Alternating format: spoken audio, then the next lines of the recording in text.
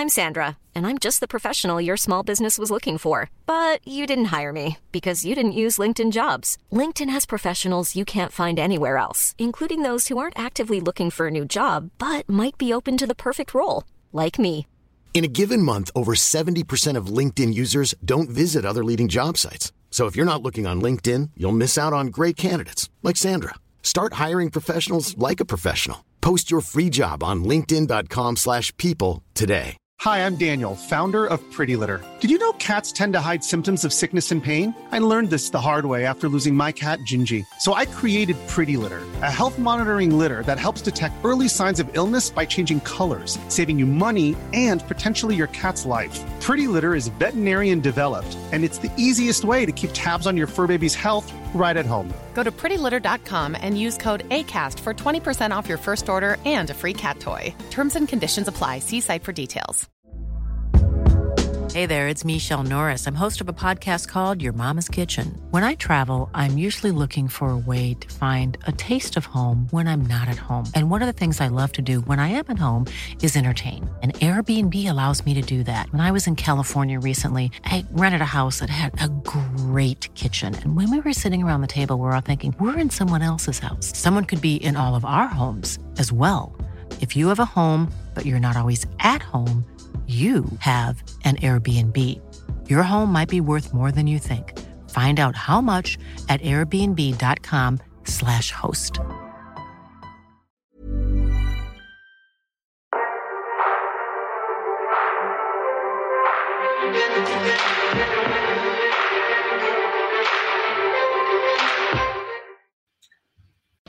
Good evening, ladies and gentlemen. Just when you thought you'd had enough of us, we are back here at Online Darts. It's a slightly later than planned live lounge, so we can have a look back at Q School. I'm Phil Bars, joined by Jack Gobby Garwood, and Jarlath has phoned in sick. I don't know what happened for that to happen, but he was like, "Oh, I'm really, really ill." We don't believe him at all.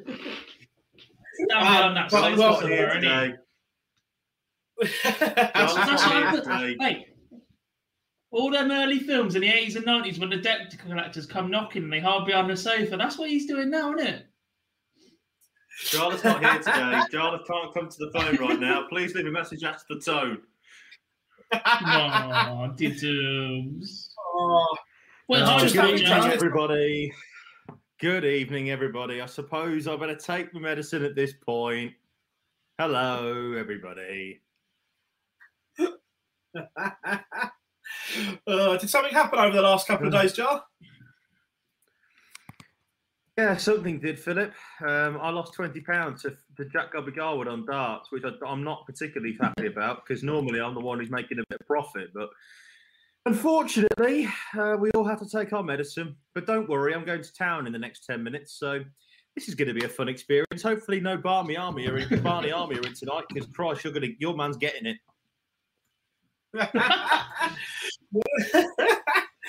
Well, welcome along, everyone. Of course, the Live Lounge, we are back. We're going to spend the next hour or so talking through everything darts that has happened of late. We're just going to share some links on social media, but welcome to the chat room already. It is absolutely rammed and all the usual suspects are in. Scott, Daniel, Juanita, Lip Sync Battles, how are we all doing? Joe, welcome along. Of course, Andrew is in along with Owen, Tommy, Martin. Welcome along. Tommy has joined us as well as Patrick. Patrick, thank you very much for letting us use your slide, which we'll see shortly, but we're just going to share some links around.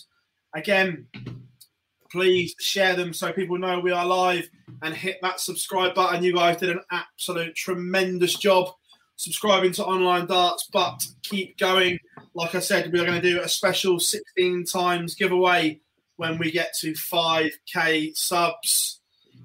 But, gentlemen, have you recovered from 10 days of absolute madness? No.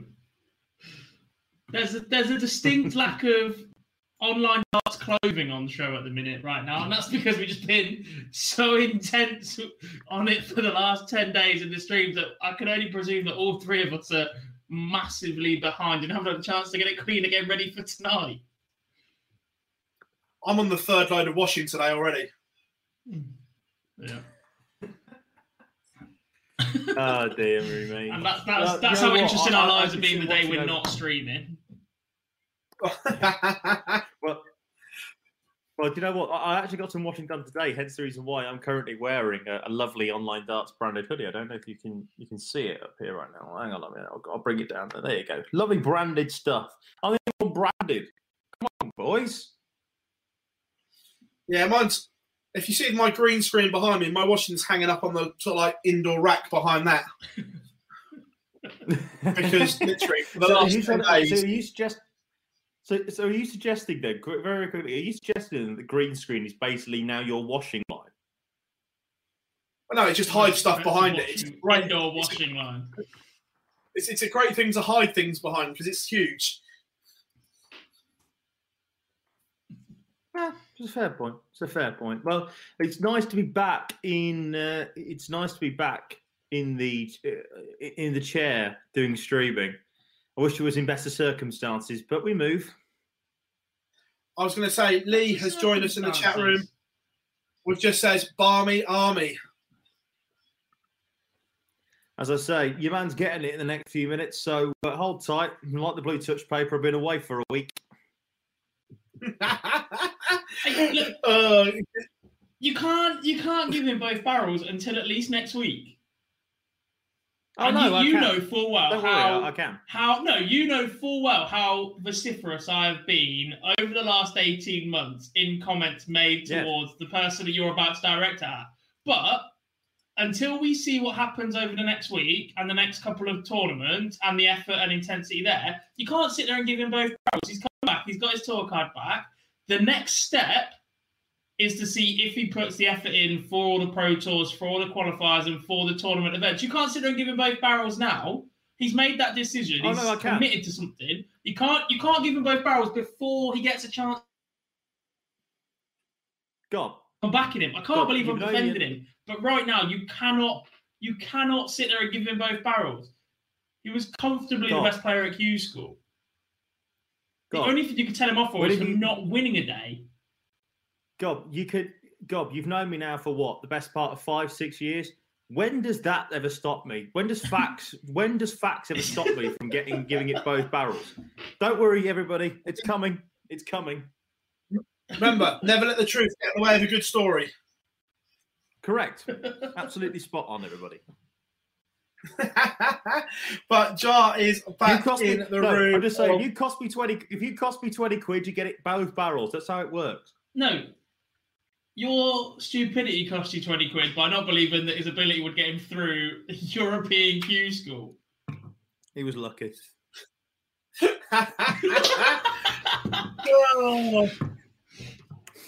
Well, looking ahead, ladies and gentlemen, the show is, of course, going to be dominated by Q School because that is all we've seen for the last 10 days. Dreams have been made. Dreams have been shattered in the Dream Factory as it was renamed. Not sure I agree with that, as I said on Q School Daily. I don't think it's a Dream Factory. People don't quite get the significance that probably for 2 years it's not a dream. After that, maybe Gob. Yeah, I think so. I think there's a massive misconception that the minute you're a tour card holder, everything is rosy. I see a similar article around a snooker player. The name mistakes me, but it was by Phil Haig from the Metro, who's a great writer we've got a really good relationship with, and he said the same about that pro. I think another pro was saying it on Twitter that you get through Q School, and then in that sport in particular, they realised they didn't have the funding for the entries for the next couple of events that were due immediately, the hotel costs and all the travel and that. So, yes, it's the Dream Factory. If, like today, one of the players who picked up a card has picked up a management that will pay the cover of entries and hotels and that sort of thing, and they just have to go and deliver now to earn their money for an actual living. If you haven't got that, it's an incredibly tough 2 years to start with, unless you win games straight away. Yeah, 100% agree with you there, mate. 100% agree. Right, we'll dive straight in. I suppose we'll start with the EU one because every day it started and finished before the rest. Let me make sure I tee the right one up. It's too small to see. Wait a minute. This could go drastically wrong here on the first one back, but he's nailed it in one. Well done. Automatic qualifiers. Thank you, Lewis, and thank you, Jimmy, as well as always. So the 4 automatic qualifiers over the day were Gert de Vos, Gert Nenches, Florian Hempel, and Boris Koltsov, gentlemen. I suppose Florian Hempel had one amazing day and come through the field. Gert de Vos was brilliant in stage 1, carried that straight on to stage 2. Gert Nenches, the first 2 days, outstanding. And Boris was just big bad Boris and finally got the job done. Yeah, pretty fair assessment of the 4 to come through automatically. There's no doubt in my mind that 3 of those would have made it via the order of merit had they not gone on to win a day. They were that outstanding. Hempel is the exception that may have gone close, may have been a bit borderline, but that performance on the 3rd day, he took his chance, ran with it, and he's one that actually really excited me over the week. The European Q School actually, I was more excited about that draw when it came out. I was more excited about seeing the potential matchups. I was more excited about seeing the names that were the next 25 or 30 people on that order of merit throughout. It was not new waters for us, but for some of those names, it was completely the first time we were hearing of them. For some of those names, it's names that I haven't seen since the BDO World Championships 18 months ago, 2 years ago, that sort of thing. Like Richard Veenstra is a player that excites me massively as a professional, and he's one that went on to miss out, but he's another one that I followed with interest over the week. Despite the fact that we gave Stage 1A a bit of a bashing in terms of standard and ability, Stage 2 for Europe was fantastic. Well, quite rightly so. Between Stage 1 and 1B were both absolute dross. Apart from the players that came through, the standard of it was absolutely toss. Like, and that's it was at the bottom end. Like, yeah, that's it what was I'm at saying. the bottom end. If you compare averages at the top end, or actually overall, there isn't that great a difference between the UK and the EU over those Stage 1. Honestly, the difference in average is minuscule. But you think you've got a smaller field that's being extenuated in the UK. That's why the averages fell that way. And unlike Stage 1, there isn't a single that I'm surprised by.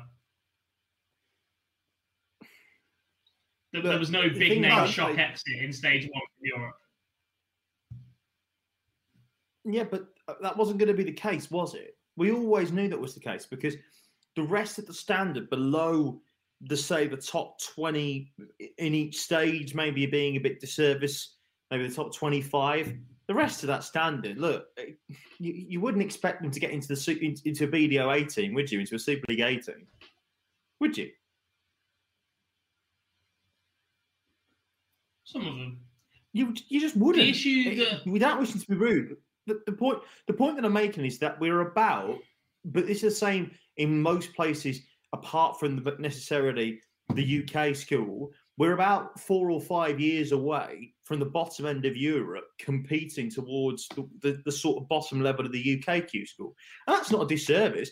It takes a while for that to happen. And your idea, Rob, that you pushed on Twitter the other day, suggests that we have Super Leagues elsewhere in the world, like we have in Germany. I'd love to see an Italy Super League. I'd love to see a French one, Spanish. I'd love to see more of that because that way then, as well as that, more than anything, PB, they get match practice. As long as they get match practice, because that is also another factor of this Q school. No one had much match practice.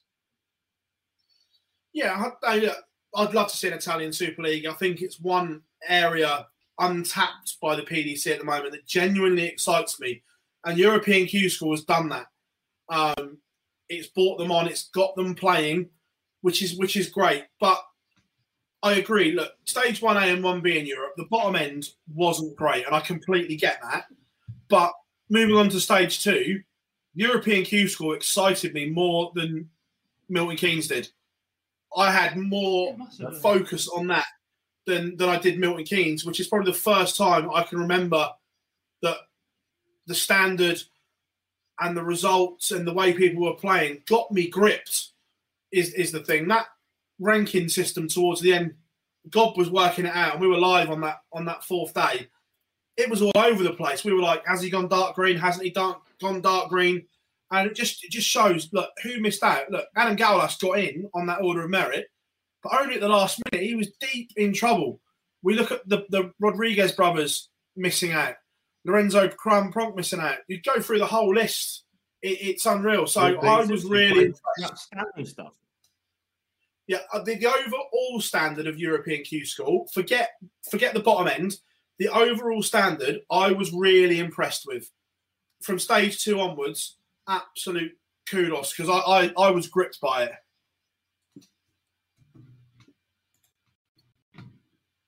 Yeah, I don't disagree. I'm not disagreeing there at all. I think you look at the state of the tour card holders in Europe, and you look at all that. I mean, Gert de Vos, we know what he's done, obviously, in the BDO before. Nenchez has been on the tour. Florian Hempel's been on the Euro Tour. Koltsov somehow has only got a tour card for the first time, and it feels like he's been around for about 74 years. Schindler, done bits in Germany. Zonneveld has been great. Barney, we know about. Lurchbach has been a tour card holder before. Gavlas, a World Youth finalist. Unterbunkner, also been on the Euro Tour. Marjanovic has had more countries than I've had hot dinners. And John Michael has also been on the tour as well. So this is the point that every single one of them, you know the names about. You know everybody's name, really, in the European Q squad. The cream rise to the top. Although a certain third person on the order of merit, maybe not so. But in all seriousness, right? Everybody in that field, I would, God, you probably know this better than me. I would say, and there's probably maybe only one of them coming through, one of the 12 that came through in Europe that I would class as a tour filler. The rest of them have got the ability to maybe make the top 64, push on to the top 32, have a chance at qualifying for TV events. There's only one of them in there that I would class as tour filler. I'm a little bit higher personally. Yeah, I think there's about 3 for me. There's about 3 for me. I'd say 3 that I don't. The point that I'm making, sorry to interrupt, Jez, the point that I'm making is that there's more tour fillers in the UK than there is in the EU. Could we agree with that? Yeah, completely. Yeah. So that's my point. I think that's what excited me about the EU more. I think the players that were coming through, some of them was just the names. We lost a lot of big names in stage 1 of the UK Q School that really got the excitement going. The likes of Daryl Fitton, the likes of literally every other female player but Fallon. Dean Winstanley was back. Colin Osborne and the like, former tour card holders that were very, very capable a number of years ago that have started to drop off, that they were interesting stories to follow back. Can they go back? They've got the experience. Can they do it again? Can they sort of rebuild their careers? Dart players. A lot of the people we're following in the EU perhaps aren't as consistent as the players that came through the UK. But I think that their ceiling game, their top level, their moments of brilliance that we've seen either from them playing on the Euro Tour, or averages we've seen coming across from the Super League, or performances they put in over the week at Q School, that was the bit that got me excited about Europe. It's not being disrespectful about the UK. And actually, the players that came through the UK probably, on average, are better than a lot of the field that came through the EU. Right? Schindler went berserk, and Barney was consistently one of the best players there for the 10 days. The only player that had a higher tournament average than him over the 10 days was Scott Mitchell. Right? But other than that, the averages from the players that came through the UK would have steadily eclipsed these guys in Europe. But it's the potential. It's the what can come in the future. Gert de Vos, very, very capable, need to find some consistency, but did it on day 1. Gert Nenchez, young, upcoming, got the possible game. Boris Koltsov has got an absolutely massive ceiling to his game. He could go and average 110 for 15 legs. He doesn't do it very often, and he averages around 80 for a few of those legs, and he has that severe drop-off, but now he's a tour card holder. Will that change? Hempel out of nowhere, former handball goalie. Absolutely love that about him. Swap sport, hasn't got anywhere near in the last 3 times he's entered Q School. Now he's a tour card holder. Like, they're the people that excite me. Michael Unterbuchner, former world quarterfinalist or semi-finalist in the BDO. Again, went absolutely berserk that year when he was doing it. Like, Gaulas, world youth runner-up. Not the quickest, not the most exciting player, not possibly the most commercially viable because of that, but again, has got these massive, massive averages in him. There are a couple of players in there that deserve their card back. Zonneveld, John Michael. Are they going to go and average 105, 106 in Pro Tours? Probably not, but I'm still excited to see them there. John Michael, and potentially just to see that walk-on at Ali Pali or on the Euro Tour.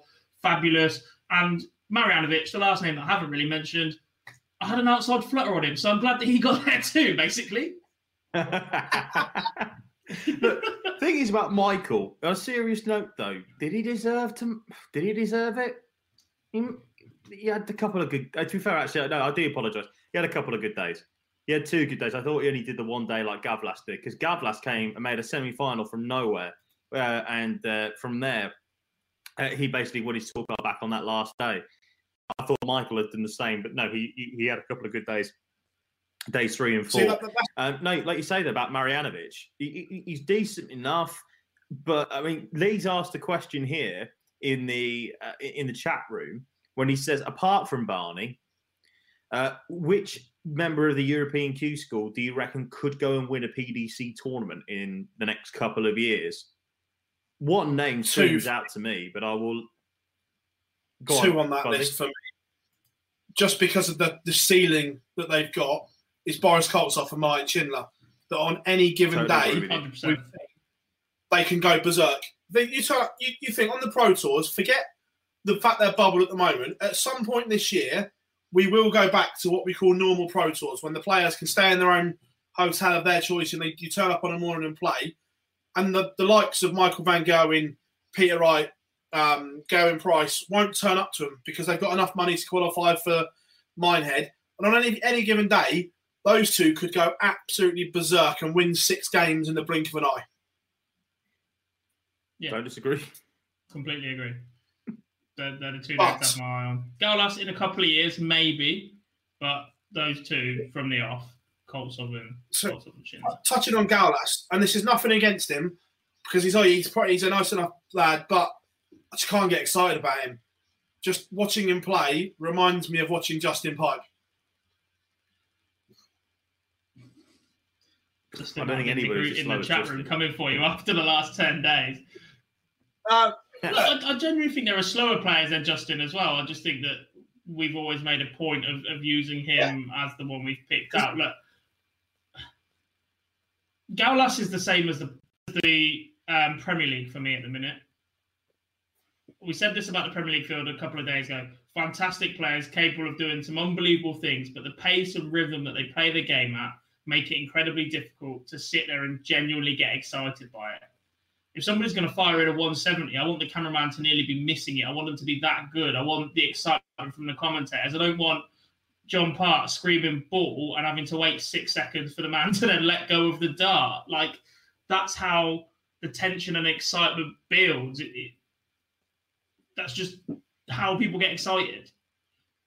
Yeah, but European Q School, we cannot touch on it without talking about one man. He finished 3rd on the order of merit. All eyes were on Raymond van Barneveld as we went into Q School. 14 months ago, the man handed back his tour card. He has now won it back, gentlemen. We've had time to digest this. Good, bad, ugly, or is the jury still out on what's going to happen with Raymond van Barneveld over the next 2 years?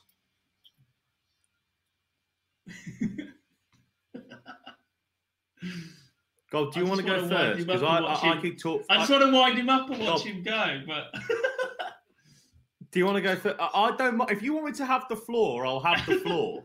But I would much rather you might let put you people go off. in They're first. still joining the show. I don't want them to join in and you just to be bright red with steam coming out your ears. That might honestly keep people away. They're still joining the stream. Get your popcorn ready. Sit back and enjoy because Mr. Eaton is about to go Berserk. Right, I'm going to set him up for it as well because... No, not yet. I'm going to set you up for it because I'm going to preempt what you're going to say. Right, and Q School was never the issue for Barney, right? He was expected to come through clearly head and shoulders above the majority of the field. His consistent average throughout the week showed that. It also showed that he'd actually been practicing the last couple of weeks because he wasn't hitting these high 90s or mid 90s or firing in them hundreds or winning them last leg deciders, albeit on the Pro Tour against a slightly better standard in the year that he handed back his card. Right? So there is some sort of intensity from him there, intent from Barney, right? He got through it.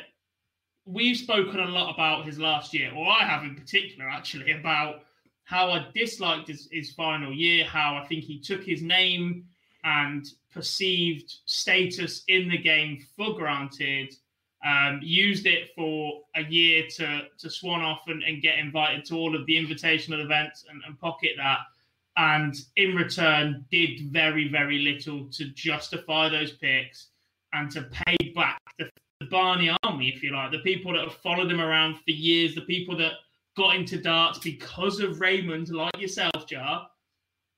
Those people exist, right? And for me, the jury is very much still out now, because if he hadn't got there, we can sit and go, right, failed experiment. There's a perception or a belief that perhaps if COVID hadn't been a thing, Barney wouldn't have made this move and he would have spent the last year playing in exhibitions and he would have stayed away.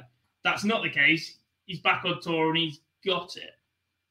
And if he hadn't got it, he committed to 3 years. It would have been interesting to see if he turned up next year or the year after, or if, as COVID begins to ease, he started going back towards his exhibition work and gave that back up again towards the back end of the year.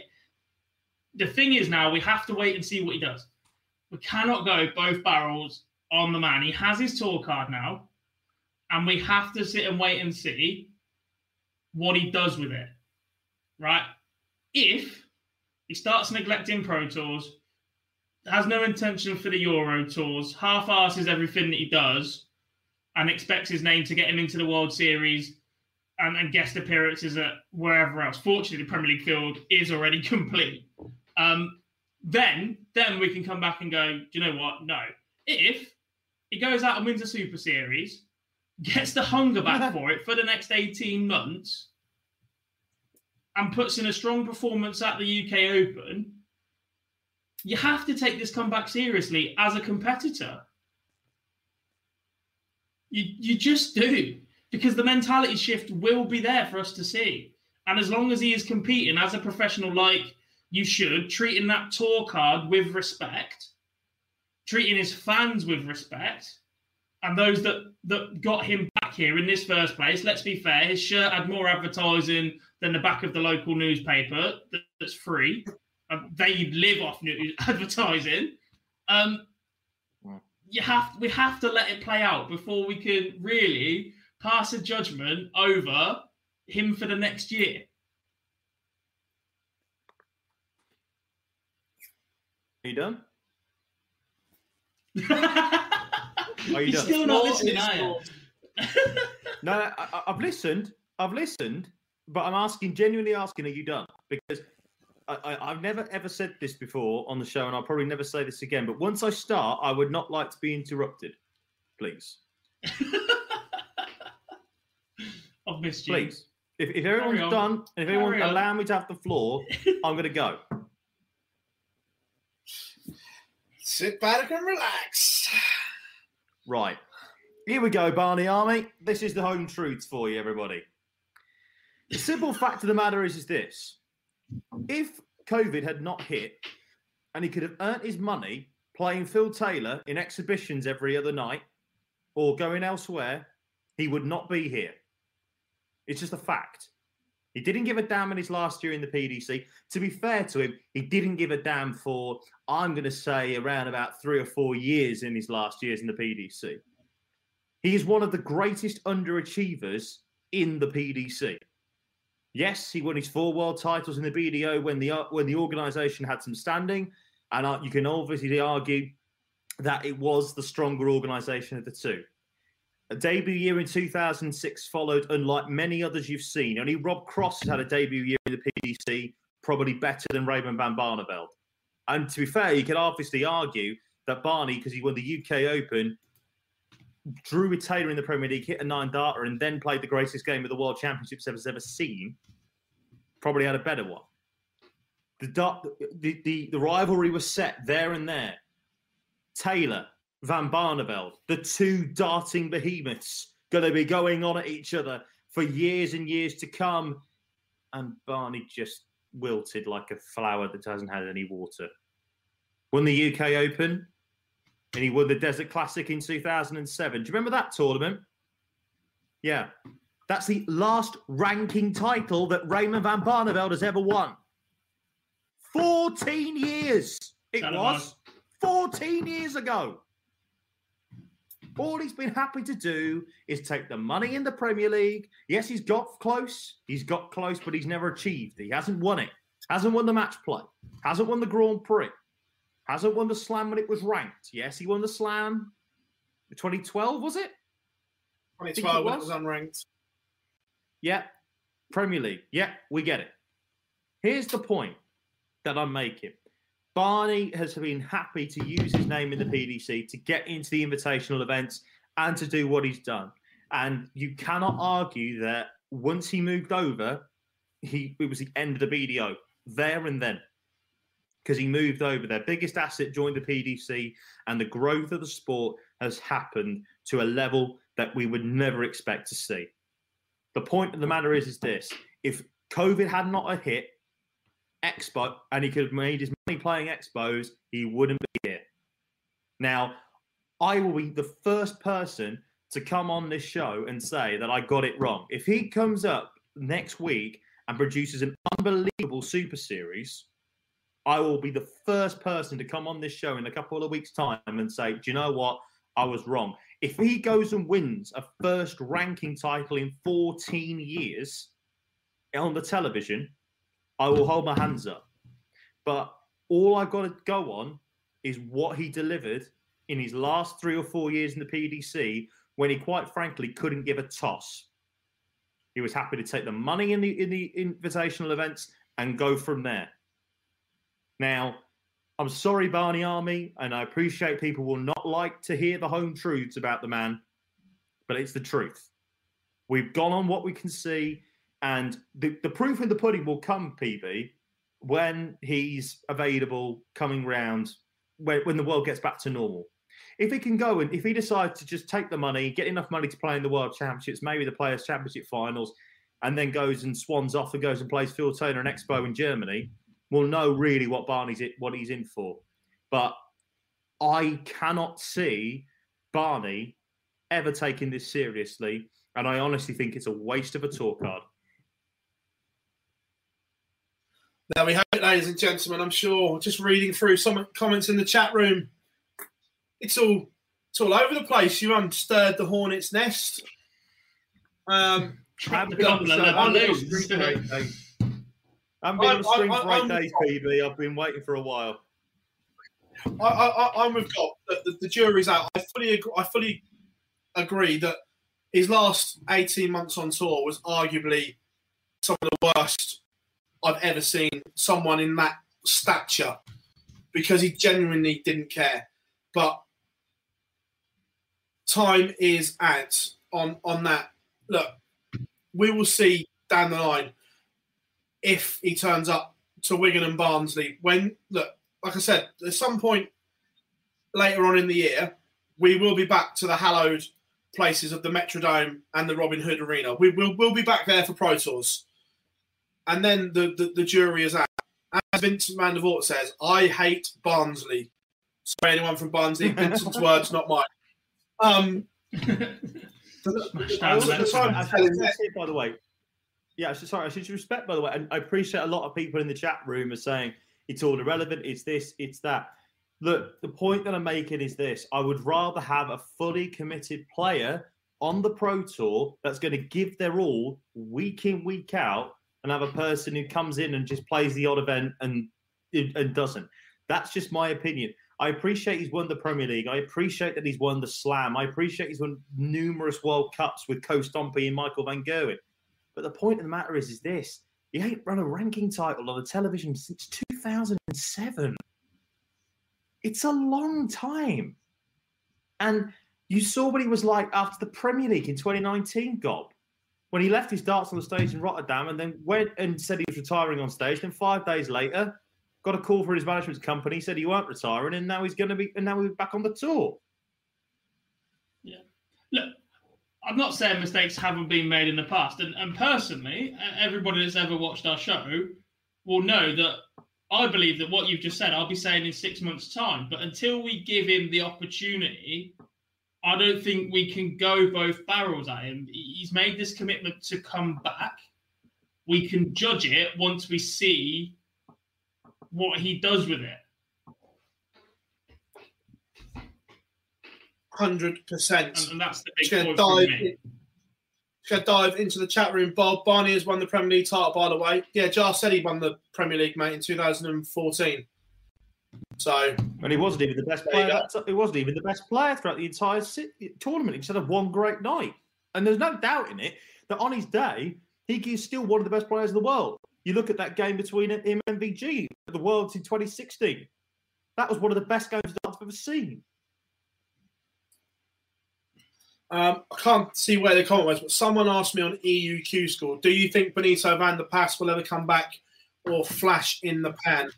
I'm somewhere between both at the moment. He has massive flaws in his technical action. The way the darts try and enter the board with very little power that he throws with is an issue.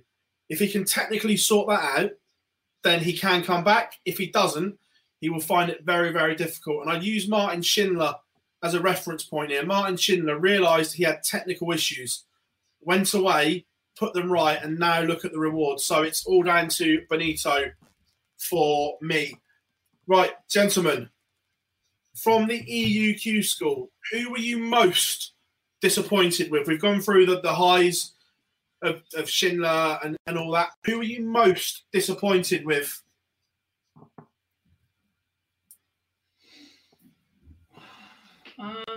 I really, really, really wanted to see Richard Veenstra get a tour card. Really, really wanted to see Veenstra get a tour card. I think he's a fantastic dart player.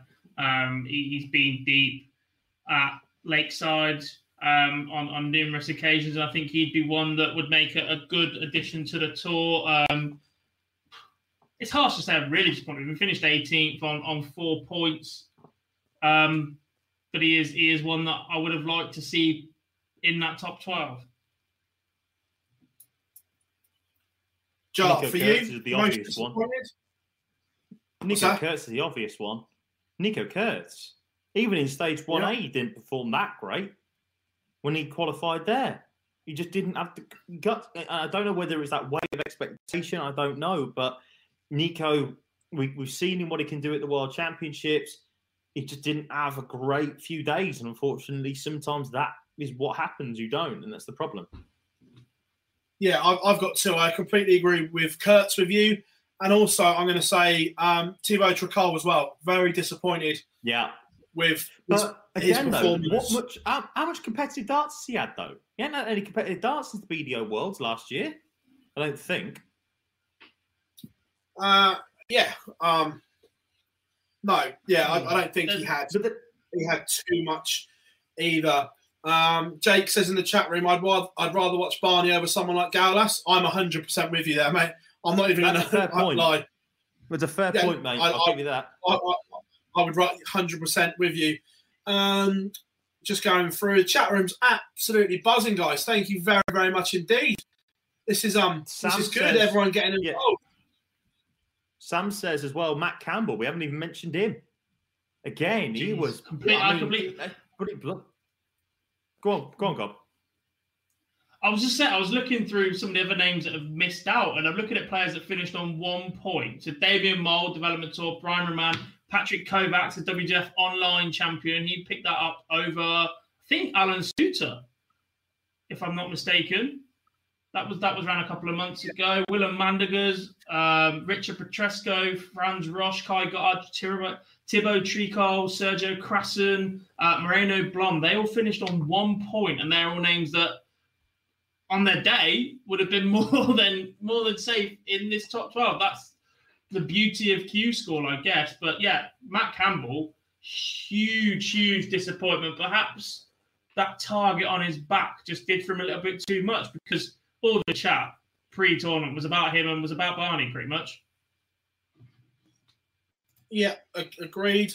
Alcinas as well. Yeah, he flattered to deceive a little bit. Was very, very hit and miss. Andrew says, at least Barney is more committed than Wesley Harms. Yeah, it's an interesting story about Wesley Harms, which I can't say, which I can't say on here. But yeah, look, I think he's Donald Ducks. I don't see how he keeps his tour card this year. Way too much to do. Where is it as well? Someone asked, Dan says, Phil, why did you leave live darts? No secret, mate. I'm still getting really well with Jay and everyone. Basically, live darts is owned by a huge media company, which I work for, and I loved every minute of it. But doing this, I probably busted my nuts more than I ever should when you're employed by someone. And it was like, hang on a minute. If I'm going to do this, let's do it for myself. Took the jump, and here we are at Online Darts. That's all it is, mate. Nothing secret, nothing like that. I still speak to Jay a couple of times a week, still getting really well with him. But plain and simple, if you're going to bust your balls, you do it for yourself. Lesson in life to anyone. Unless you're Gob and I, in which case we were both desperate at the time. We thought, crap, we'll jump on board. Yeah, we'll come and get involved. We were desperate for a home. We were like we were two homeless people at the time. So from there, we are going to go to the UK, Milton Keynes. Just a quick one before we do. I'm really sorry to interrupt, PB. Is Veenstra a former world number one in the BDO? Lip Syncing Beast asked that one. Yeah, I'm pretty sure he was world number one. I'm 90% certain. Yeah. Okay. Anyway, yeah, UK, pretty move sure. On quick before I upset any more people. Yes. 4 automatics. Kirk Shepherd, Jason Heather, Jake Jones and Scott Mitchell all there automatically winning the 4 days. And then the most dramatic scenes on the order of merit, which we'll touch on the implications after we've covered it, because there are some issues, which I know Gob is going to have his say on. But, gentlemen, first of all, the 4 outrights, Shepherd, Heaver, Jones and Mitchell.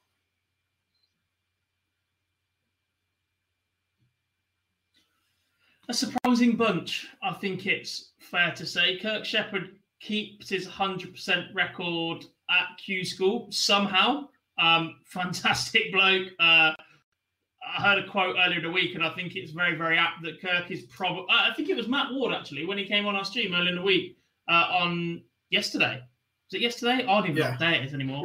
Matt Ward summed Kirk up brilliantly. Really, really nice bloke. Probably too good for Q School. Probably not quite good enough for the tour, because he keeps dropping straight back off of it. Heaver didn't look like doing that until he actually did it. Jake Jones won a name from the past, really. Torremolinos Open champion in 2011. Used to mop up as a youth. Haven't seen a lot of him. Yeah, I've dropped the Torremolinos Open. There it is. It's in there weekly. That should almost be a Barney alarm, that one. And Scott Mitchell doing it on the final date. If you'd asked me to pick names pre-tournament, the only one of them that I'd even got close to is Scott Mitchell. Yeah. Agreed. Even with Kirk Shepherd's history, I just didn't fancy him to get through Q School, and he proved everybody wrong. Well, Jason Heaver only just came through stage 1 by the skin of his teeth. But then, like we say, when it's your day, it's your day. Because on day 2, he looked unbeatable. But that's what darts is. If you're confident and hot on any single day, you can go on and win anything. He took out a 1-2-3, didn't he, for the match? against Alan Suter. Yes, he did. 9. Incredible. Absolutely incredible. But no, the thing is, I agree with you. I think Mitchell was very, very unlucky last year to not get his card. And I'm very glad that he's got his card now. I'm sure that people in the chat room would have met him as well as we have. Scotty Dog is one of the nicest people that you'll ever meet in darts. Got a lot of time for Scotty Dog. 100%. And then the Order of Merit. Have you seen his interview with Dan Dawson when he gets his card? Yeah. I haven't seen that yet, no. He goes a bit down the dozen route that he's just a man from a small little village that drives a tractor, and Dan's like, you're a world champion, mate. Don't give me that. I was about to say, nothing to do with the fact you're a world champion. But yeah. Champion who didn't face a single match start on the way to his title. He was imperious that year. Barely offered up a sniff against him. Yeah. It was an interesting one for sure on that one. But unlike the EU, the Order of Merit filled up quite quickly here. That on the third day, the top 3 spaces were already filled. And they decided not to play. Well, no, sorry, Lou Williams did, but the other 2 decided not to. Yeah. Martin Lukeman and Jack Main both didn't play the final day. But then even as the day went on, they filled up quite quickly, Gob. They were going dark green rather quickly until the final hour when there was 2 spots left. Yeah, a large batch all went dark green, or green as we're going to call it, because we're using darts rankings throughout the day. I was trying to number crunch as we went on, and they're obviously just a step ahead at times. A large batch just all went at one point, and we realised that actually the cut-off for points to get in was going to drop to 6, and that was quite an important moment in the day, but it just showed that actually under the pressure on the final day, all of those that were in good striking range, sat on the likes of 3 or 4 points before the start of play, crumbled. They just couldn't get over the line on the final day, so we were left with people that were already in that provisional spot, or complete outsiders that had to go on and pretty much win it to pick up a card. There was a little bit of jumping around, but not a lot. A lot of those names that finished in that top 13 were there before we started play. Yeah, 100%. It was interesting. And again, a couple of names jumping up in the chat room. One in particular, Dean talks about Alan Suter, a man that looks very, very dangerous on what we've seen, Scotland captain, and he could do bits over the next 2 years. Look, I've got no idea what his stage game's like, but on the floor, in that environment, he put in some big, big averages, Jar. He was outstanding.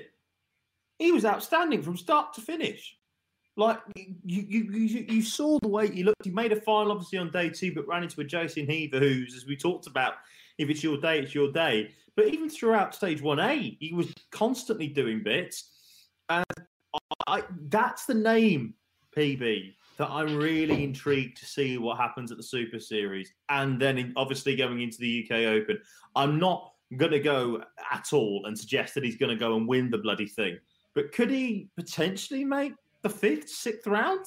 They will play it. If he turns up with the way that he's playing and he gets on one of the outside boards, I appreciate it's, not in front of the big TV cameras on ITV or on stage 2 on PCTV. If he gets on one of the outside boards throughout the day and he's just, and maybe on Saturday afternoon as well. Look, I genuinely think that Alan Suter could make a last 16 of the UK Open if the draw is nice. Look, if he runs into any of the top boys, then I think he's in big trouble. But if he gets, I don't think your name's in the top 20, maybe even the top 30, 40 in the Order of Merit want to play him with the way that he's playing. I like him. Well, the thing is as well, and I don't mean this horribly, but once you've been in that top 16, top 32 for a while, you almost forget where you've come from in terms of most of them came through the BDO system and played in huge opens and stuff like that, where Alan Suter will feel very at home on those outside boards. and will be a huge, huge danger. But one name we cannot avoid any longer, gentlemen, is a certain American by the name of Danny Baggish. Going into day 4, he had 0 points to his name, and somehow he has completed one of the greatest escapes in darts I think I have ever seen, coming through twice to do it. He did it in stage 1, and more importantly, he's done it on stage 2 to break Chaz Barstow's heart. We'll come on to that conundrum in a minute. Don't want to touch on that right now. I bet we will. Well, don't worry. We're coming on to that. But what he achieved on that last day, when all the pressure was on Gob, takes some absolute balls. Oh, completely. And I tweeted about it as it was happening in the day, that what Baggish was doing on that final day was up there with one of the best stories I've seen in darts. All right, we've got the Rob Cross story and all of that, but in terms of, because he did it in stage 1A to cling on and get over the line, and did it again in stage 2, so close to that World Championship performance where we know his brother was ill, and he battled with that to beat Adrian Lewis and put in that performance as well. Travelled early because of the COVID restrictions, didn't go to the EUQ school, which we perceived as the easier one, yet for the last couple of years, the internationals that have come through the UK, not the EU. It was superb, and he just didn't know when he was beaten. Just produced magical moment after magical moment. That final day in particular, just in the games that I was watching, 2 1-1-6s, a 1-3-2, and a 1-2-5 for the match at one point, and he confirmed that 1-2-5 was ball 25 ball as well. Yeah, absolute. That is stone. Absolute heartbreaker.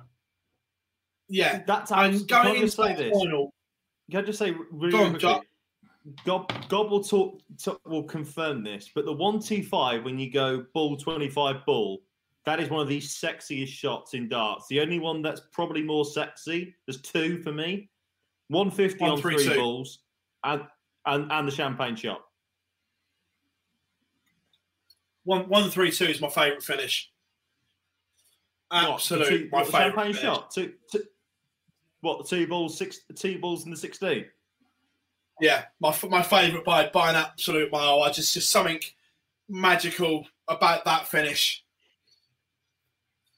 But I remember my first. It's up there. I mean, for me, the 150 is the one for me. I love it when people go 3 balls. That's just to have the kahunas to go for 3 balls on a 150 is outstanding. Someone will do it as well on a pro tour or whatever. Someone will do it. Convinced of it. Someone will. Normally a green machine. Jose, because he can't count. Yeah. Not just that, I say that. The fact that we're getting more and more soft tip players coming over and playing is why I'm convinced we will see a 3-ball finish at some point. They'll go for it. But, yeah, 100%. But it was interesting. Going into the final, Danny didn't know he only needed a leg. And I know that because I was on WhatsApp to Tom, his now manager, and I asked him, I said, dude, does he know this? And he's like, no, he doesn't. Which made it even better, the fact that he went into the final thinking he had to win.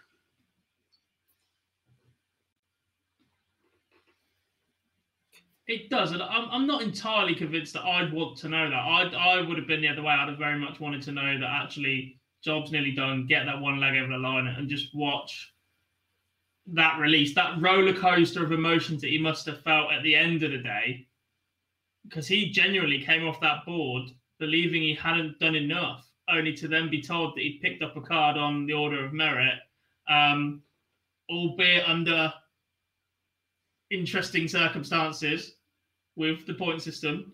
But nonetheless, a fantastic story, a fantastic performance. And all right, solidly beaten by Scott Mitchell in the final, but he's been playing for 10 days or for 7 days, locked up in his hotel room in between for the rest of it. A couple of early exits, things playing on his mind.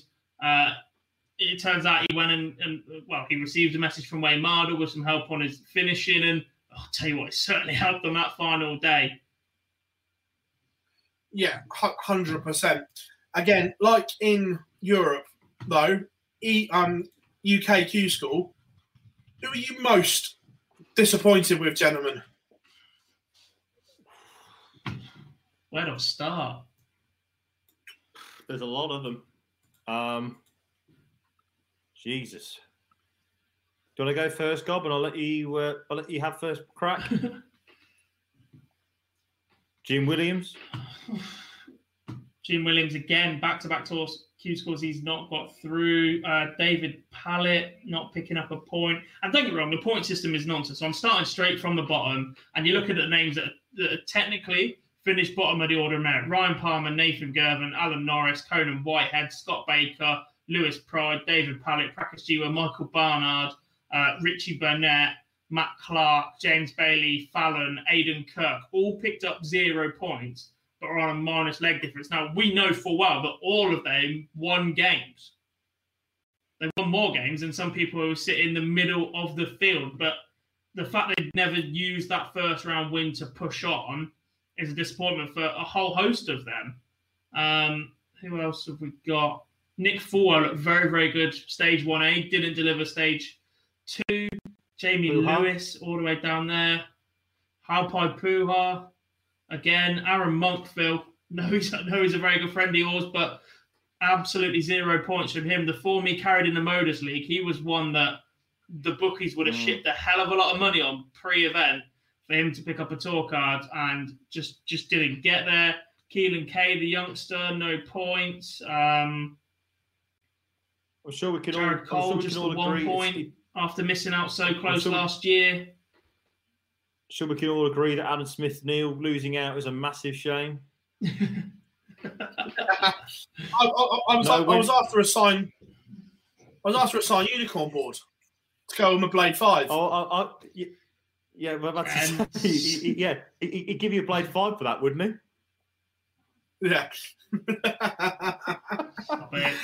No. Yeah, there's a couple of names that I'm not. I'm not disappointed with. I was pleasantly surprised with. And all right, they didn't go on to get tour cards, but I think they gave good accounts of themselves. Josh McCarthy is one of those. His 180 hit over the 7 days that he played was superb. Youngster from Wiltshire. Absolutely no doubt that if he builds on that for the next year or two, will do absolute bits. He looked very, very good. And Jose Marquez is the other name I want to bring your attention to, because we haven't mentioned the fact that actually OverQ's got over 3 9-darters this year. One of them was Jose Marquez. The other two, Shane McGurk and Martin Schindler. But yeah, 3 9-darters. He was one of them. Partnered Jose Souza at the World Cup. We didn't know a lot about him at that point. Looked a little bit out of his depth off on that stage, but he's come back giving a great account of himself at Q School. And hopefully he's one that gives the Challenge Tour the full respect and makes a crack of it. Yeah, definitely. I say the one that you touched on there that disappointed me the most, because he's a former BDO World #1 world finalist, is Jim Williams. He was the one that I've really, really been disappointed with. For me, someone asked in the chat room, I can't think where it was, but it says, do you think Jack Main is ready to take on the big boys, MVG, Peter Wright and Yoan Price? He doesn't have to be ready to take those on, right? It's all new to him. He's come through the system. He's done Challenge Tour. He's done Development Tour. For 2 years, he doesn't need to compete with the big boys. It's almost baby steps. For 2 years, get enough ranking points to get in that top 64, and you can grow into it, Gob. Yeah, I agree with that completely. But at the same time, after, I know it was a couple of years ago now that I did play on a Development Tour, and things can change over that time, but he wasn't one of the ones that I really tipped for big things at that point. Don't get me wrong, really, really nice lad. Got on really well with him, had a couple of good conversations with him. Doesn't stand out to me as a top 32-16 player yet, but happy to be proven wrong. I also am looking forward to seeing. There's a couple of them I'm really looking forward to seeing as well on the tour. By the way, big shout out to Martin Luckman, who joined us in the chat room throughout Q School, and his family as well. His mum and his brother was in the chat room every day that he was playing. It was amazing to see. But I tell you what, I am really looking forward to, people. And if you take one thing away from me, it's that the Barney rant and this. Louis Williams is a talent. Everybody, I've got a lot of time to watch Louis Williams. Saw him at the UK Open when he was a Riley's qualifier last year. He did absolute bits, made the 4th round, and if memory serves me correctly, I think he pushed Dimitri Van den Berg a long way in that 4th round when I was up there watching that game. So I think Louis Williams could do some damage on the Pro Tour this year. Yeah, no, completely agree. I'm going to put, I feel like Professor Whitty. Next slide, please. Have you not heard of a clicker? Also, very quickly, just before we get into this, I've just been called Michael Smith in the chat room. Harry, is it Harry Rowland? Just said, why is Charlotte the absolute image of Michael Smith? I've never been called that before. And the big thing about this is, I hate Shut Up and Dance. I hate the song. Oh, that's brilliant. I want to thank Patrick for this. I think he's in the chat room, mate. Thank you very much. But some good stats here for averages and that for the ones that got through and that to run your eye over, gents. Just to clarify something, I thought it was Dimitri Van den Berg. Louis Williams took close. It was Reese Hayden who played Dimmy. Louis took Steve West close, went to a last leg decider. Please excuse me on that one, but the point still stands. He's quality. Yeah, 100%. So some really interesting stats there to look at, guys. Very. Yeah. The ones that stand out to me is Kirk Shepherd and Scott Mitchell getting through playing 7 and 9 matches alone. And they're both won outright. Incredible. So that's how bad the other days were for Scott Mitchell. Yeah. Not great at all. Looks like he got a bye in one of them, maybe, on the day that he went on to win it. But yeah, mad. Absolutely mad. Let's check out 1, 2, 4. I mean, Baggish at 15 as well. Not exactly loads. Was it only 7 180s from Danny as well? Only 7 180s from Danny. Is that lack of scoring going to hurt him? Don't get me wrong, he's finishing superb, and he proved it against AD Lewis at the World Championships that his finishing is mustard, especially when he's up against it. But is he going to be a mini James Wade or perhaps Jan Decker in his prime, or a player of that caliber? Or do we think that actually he's going to need to find another gear to his scoring game if Danny's going to make a real go at this for the next 2 years? I think time will tell. But we now come to the part of the show where we give the PDC an awful lot of credit, because I like what they've done with Q School, with stage 1, stage 2, because there's some screening, and for want of a better word, it stops some of the shit getting through. However, gentlemen, we have an issue with the count back and ranking system, I think it's fair to say, because if it was done differently, 2 tour card holders in particular, Gob, would not have tour cards. Danny Baggish and Robert Marjanovic would have both missed out. And in the Baggish case, it's highlighted even more because Chaz Barstow beat Danny Baggish in the last 128, 6-3. 6-2, 6-3. Yeah. 6-3 on day 2. And that leg difference would have got Chaz Barstow in over Danny Baggish. So, Gob, you've been ranting about this the whole time. The floor is now yours on the ranking system. Yeah, look, it's just flawed. It is completely flawed. The way that results were only counting from the 64 onwards has had a really significant impact on people getting through. We didn't look too much into it on stage one, even though we saw similar potentially happen with Wayne Warren, who was knocked out due to his average, as was Chaz Beatty. I think it's Chaz Beatty. There can't be two Chazes, surely. BT anyway. They both missed out on average, on their tournament average, which is an absolute stinker of a way. That should never, ever be a deciding factor in a countback. That should always go straight to a playoff or find another way to make that decision. With pre-Dart Connect, that isn't even possible. So the fact they've added it on is just a little bit of a cop-out to me, so they don't have to have the playoffs or the extra work or the extra calculations there. But we've had a number of discussions, and there's been so many people talking about on social media the way that results are only counting from the 64 onwards. Completely understand why it was put in place, because immediately from day two, there isn't a full 1-2-8 field, and you can't have people gaining points because they're the person that's got the bye, and it's unfair to the person that's randomly drawn a bye to not pick up a point, right? But there has to be a more creative solution to this to stop this happening. There's far too many games played in that round of 1-2-8 that would make a real significant difference to the order of merit table and people's careers.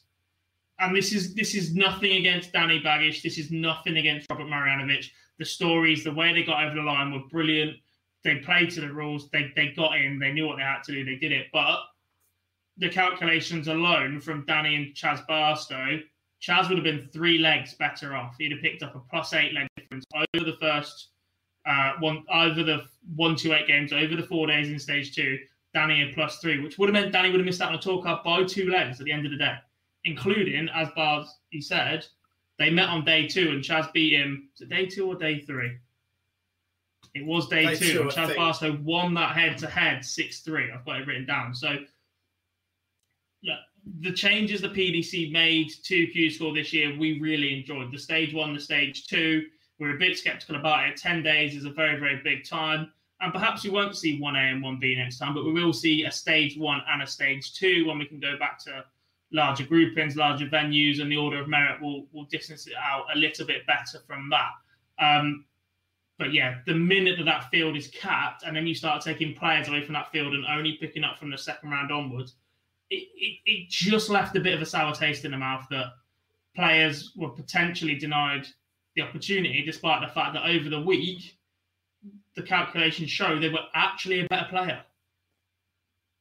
Because that's what that 1-2-8 missing shows, and that leg difference shows that actually, in terms of their results and performances, when it comes to an order of merit, they were the better player in all matches played. Yeah, completely agree. Jar, we've had a couple of discussions about how we think it could be done better, and TK Shots asked as well in the comments, how did you solve the flaw in it? The two scenarios that we've come up with, and again, this is just us chatting, but we don't make the rules, but we're just doing it how we think we can make it better. The two would be either you have a reserve list, and then as one drops out, you bring the next one in. Yes, that guy on the reserve list may only get 1 or 2 days, but you've still got a shot at getting on. And if you want to be a professional darts player, you have to show that dedication to hang around and maybe only get 1 day.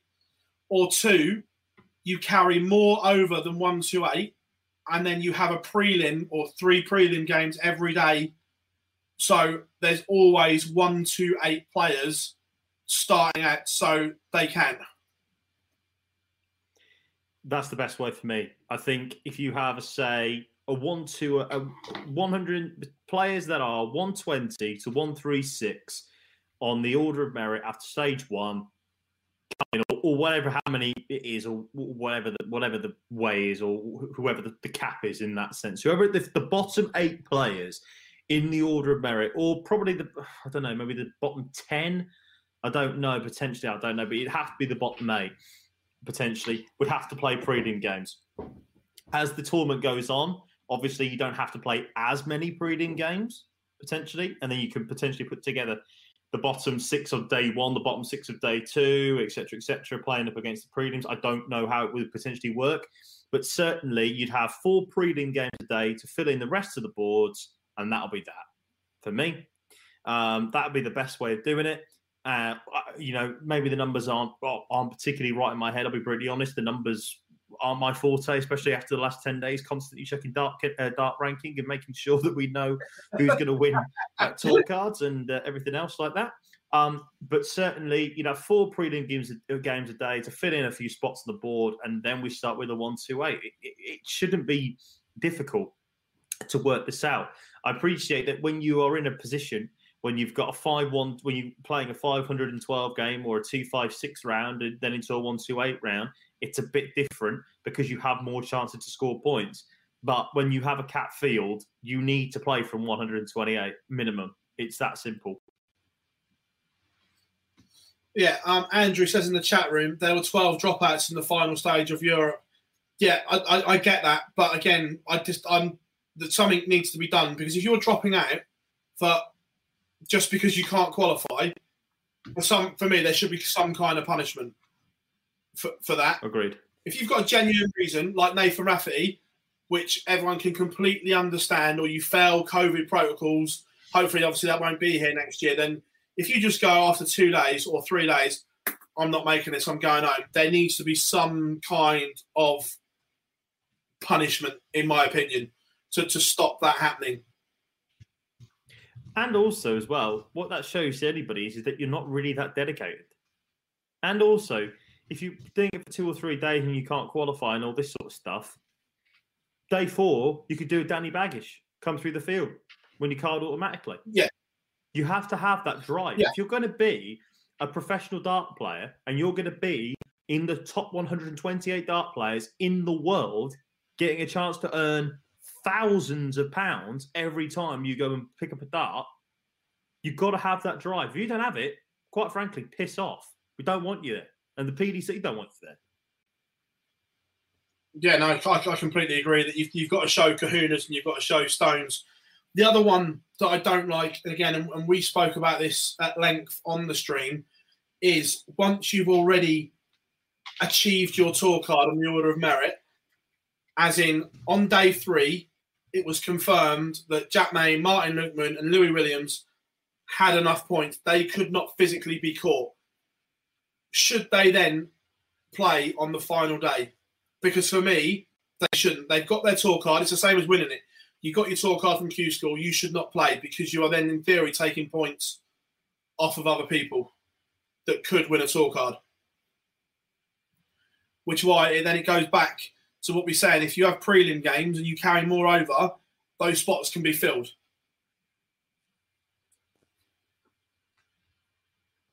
Yeah, I completely agree with that. It's different for players that were in the Order of Merit that could still be confirmed based on the draw. Like, you don't want them to miss out. An extra point or 2 was massive for them. The likes of Alan Suter was one we were trying to work out the night before. But the 3 once guaranteed via the Order of Merit should not play the final day, in my opinion. Fortunately, didn't make a difference. And actually, Peter Hudson, who beat Louis Williams, went on to pick up a card via the Order of Merit anyway. Which was a big win for him, because if that had gone the other way, Hudson doesn't get a card. Yeah, exactly. Yeah, completely. The fact that it started that day with that test is massive, and that's something to consider. The only thing is that obviously then the numbers for the previous scenario have to increase. Chatting with a friend on the side at the minute, and we think 144 should be the number, which is 16 extras, which is 1 extra per board, potentially for a prelim. So there's a prelim per board to get into that with the lowest ranked players by the seeding, nice. and then you go from there. Because that mitigates for the fact that people are going to drop out through picking up a card. You've got the extra security there in case people drop out, and you're never, ever going to fill the full Order of Merit before the final day. But in cases like Louis Williams, Martin Lukeman, and who was the third one? Jack Main. Jack Main. You can then drop them out and you still don't affect the 128 if they're going to persist with a 128 field on a stage 2. I mean, I'd like that. I'd like a 128. Yeah, I like that prelim on each board. I don't dislike that at all. I quite like that idea.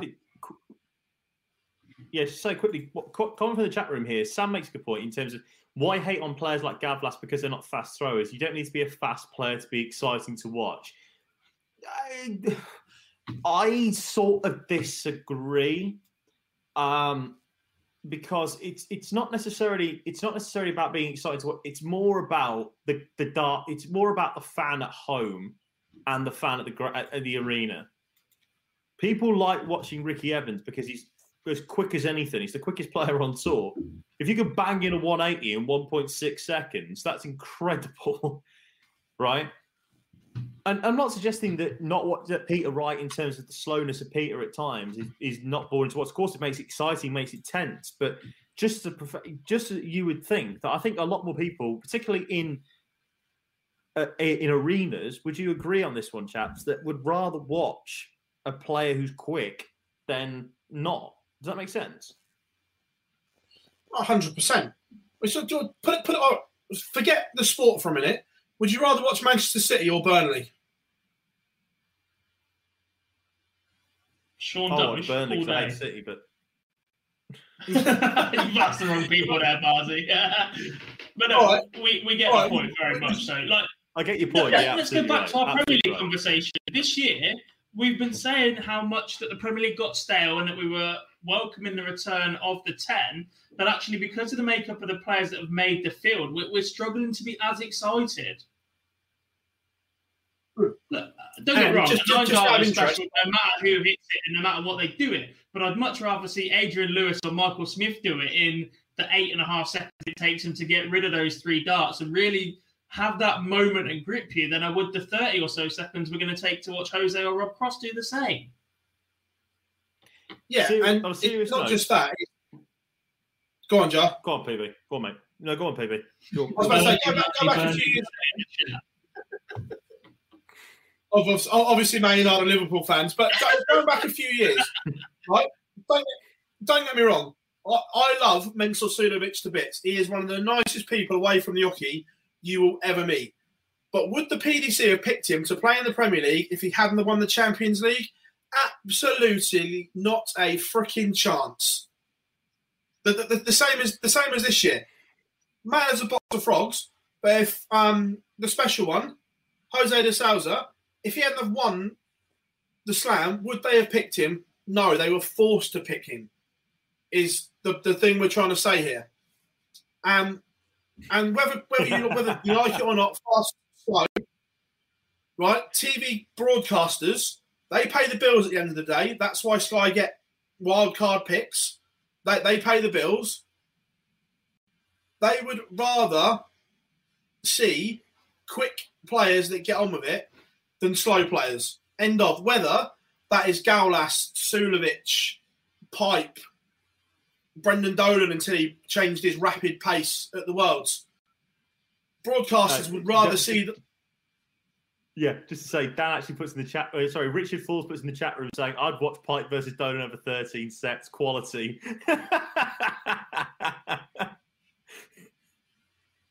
I would rather.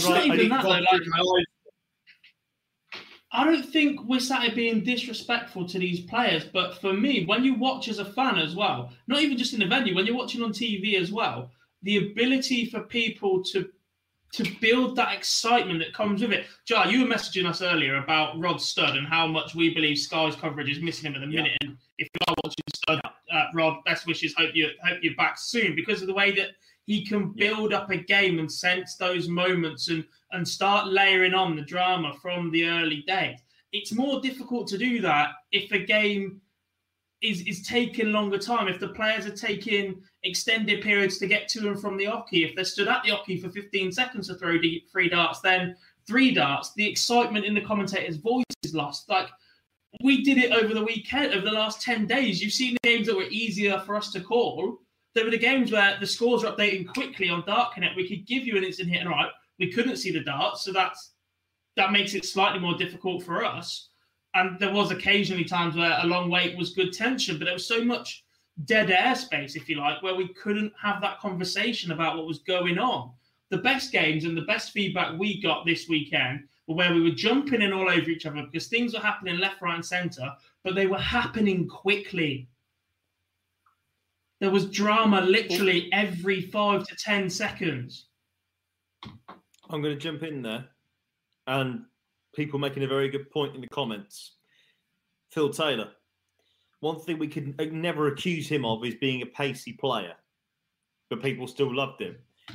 Yes. However, if he hadn't won all those titles, would people have still wanted to watch him? That's a very big question. That's a big stretch. I just think that Phil came with charisma as well. He didn't have the quickest throw, but he had a presence. Yes, that's what people have said in there as well. People have said that he's got that presence on stage, that he just... Whenever you saw Taylor on stage, you either loved him or you hated the bloke. Most people did love him. Don't get me wrong. Some people, potentially on this panel, weren't necessarily the biggest fan of him.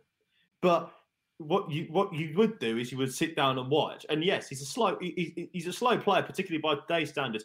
But you can't tell me that Sky nearly missing a 9-darter from Michael Smith last year in Dublin weren't exciting. When they went upstairs, when they couldn't get the double 12.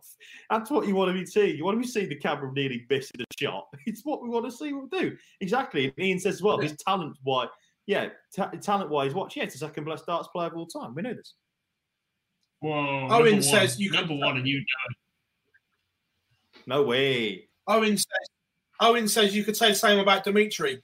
If you go back across our live lounges, mate, we have absolutely panned Dimitri Vandenberg when he excessively slows down, i.e. Dave Chisnell in the World Championships. And I'm just saying it, how broadcasters we get... Look, we get a little bit of privy information where we're in press rooms and everything like that. We hear whispers. Just telling you how it is, broadcasters do not want slow players, and they pay the bills. Whether you like it or not, that's the bottom line. Agreed, Jax? And look, we're not saying that these players are massively talented, but as a spectator, I want to be entertained. I want to be sat on the edge of my seat, not being able to look away with what's going on. If I have to sit and watch Rob Cross versus Mensur Suljovic over a world final format, they're going to be there a while. You get the opportunity to drift in and out. If they're not throwing 180s constantly, it's those dips, it's those dull moments that can really drag you away from a game and make it feel less interesting. Even when Adrian Lewis and Phil Taylor are going at it in some of the best games ever played, Gary Anderson, Michael Van Gerwen, when they have dips in those games, it's still exciting because they don't last for very long. If Michael goes off the boil for 3 legs against Gary Anderson, it doesn't matter because those legs are over in 6 minutes. If Mensur Suljovic goes off the boil against Rob...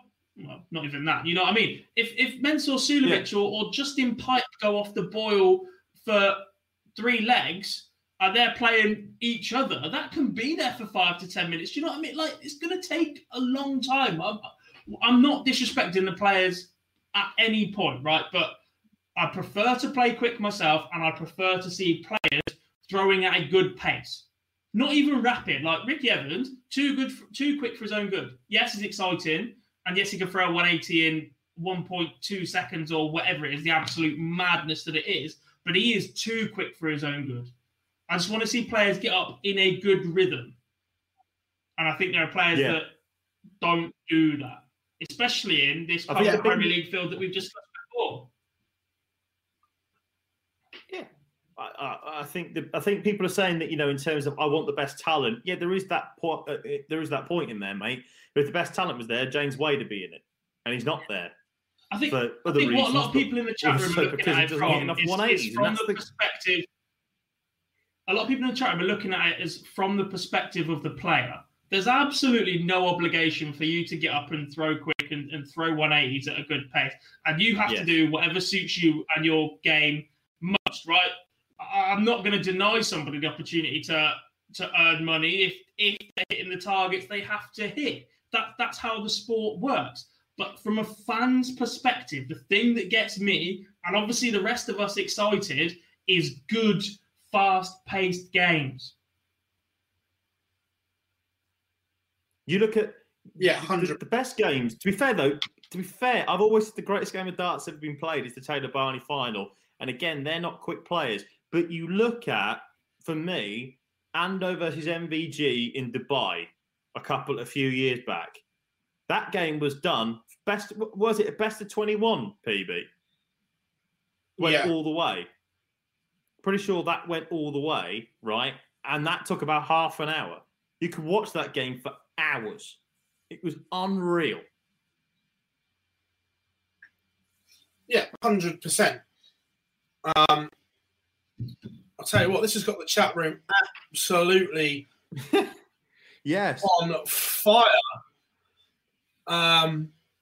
This is definitely the most weakest Premier League in lineup so far. Yeah, Luke, we've said that a few times, that the lineup doesn't excite us.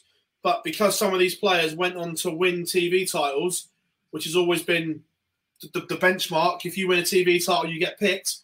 That's why it's the way it is. Unfortunately, we've got other things to talk about, but there's too much in the chat room to ignore. So I'm just going to try and go through. Rachel, welcome along. She says she was in the supermarket and her alarm went off that we were live, so she started running around. Always a pleasure. Supermarket sweet. Also, very quickly, Bob says Barney's got incredible rhythm, but I don't recall him being expressed. Yeah, that's my point. That the greatest game of darts that's ever been played is Phil Taylor against Rain van Barneveld in the World Championship final, and you wouldn't say both of them are quick players, which built the tension. But that also came down to Gwynny and Sid. Let's not take the piss here. Dave Waddell, Sid Waddell, Dave Lanning, Sid Waddell, and John Gwynn pretty much built that final up amazing. That's inviting two more to join, isn't it? Isn't it? Isn't it? Yeah. Yeah, and look, we're not saying it's just quick players. It's rhythm. It's the really slow ones that have no rhythm that causes the thing. But anyway, moving on. Tell you what, this has got the chat room really doing it. Yeah. Someone says a shot clock. Look, don't be at all surprised that if all of a sudden players deliberately start playing slow, like players have recently, deliberately is what I'm saying. Don't be surprised if Barry brought in some kind of speed shot clock. He did it in snooker and everyone kicked off, but he doesn't care. It's about entertainment for him. So, yeah. Rule number one. Rule number one. When you know, you know. You know. But yeah, this has got the chat room absolutely buzzing. Thanks for getting along, guys. Remember, this is just our opinions. We're not saying we're right or wrong. No. Someone else has put Whitlock versus Van Dijvenbode was the worst. Remember? Yeah, 100%. Why? Because Whitlock tried to slow him down. That's why it was horrendous. Because Whitlock tried to deliberately slow Van Dijvenbode down. Simon, I know we picked it already tonight. I don't know it's going to look like we're having a pop. But if anybody wants to know the difference in what we're saying, go and watch Dimitri at the Grand Slam. Look at the difference between his early group games where he goes absolutely berserk, and look at the pace of play in the knockouts later on against players that he knows are quicker. And go and come back and then tell me if you think there's a difference in the entertainment you're getting from watching that. Simon says in the chat. Simon says in the chat, so if Gilding wins the UK Open, does he get in? I don't think so. Look, Simon, if Andrew Gilding... They would change the rules. Yeah, go on, Barzi. You were jumping in there, and I stole your thunder. Yeah, 100%. If Andrew... I don't mean this horribly against Andrew Gilding, but if he won a TV title, Barry would change the rules. Because it's cheaper than trying to change the camera angles, because Gilding blocks them.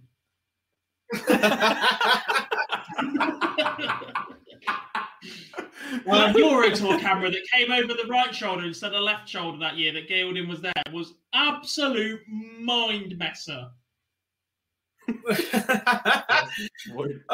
Lee says, nice listening while I'm sat in my Mensa top. Brilliant. TK shots, Phil, does Scotty deliberately try and slow his opponents down? No, Scotty Mitchell is literally plays at the same pace regardless of who he's playing, which isn't an issue. That's his pace. Is the thing, which I haven't got an issue with. If you play at that pace consistently, it is what it is. You're not going to change it. And Scotty just plays at that one, no matter what. James says there are no rules. Yeah. Other than the order of merit. Go for it. James, you are mistaken. Rule number 1 always comes into consideration. Well, you know, James. Yeah. Rule number 1 governs everything. It's the reason why the current world number 5 isn't in the Premier League. Yes. Rule number 1 outweighs everything. Not the world number 5. Excuse me. No, not the world number 5. Currently, the world's number 6 and 7 and 9 are currently not in the Premier League. Rule number 1 applies there. Dan Blackshirt, I just want to play darts. Yeah, me too, mate. We're going to get on a T-shirt with Gary Anderson's face, I think. I just want to play darts. James. That'd be during the launch of Online Darts merch. James, correct. That is rule number 1. Barry is always right.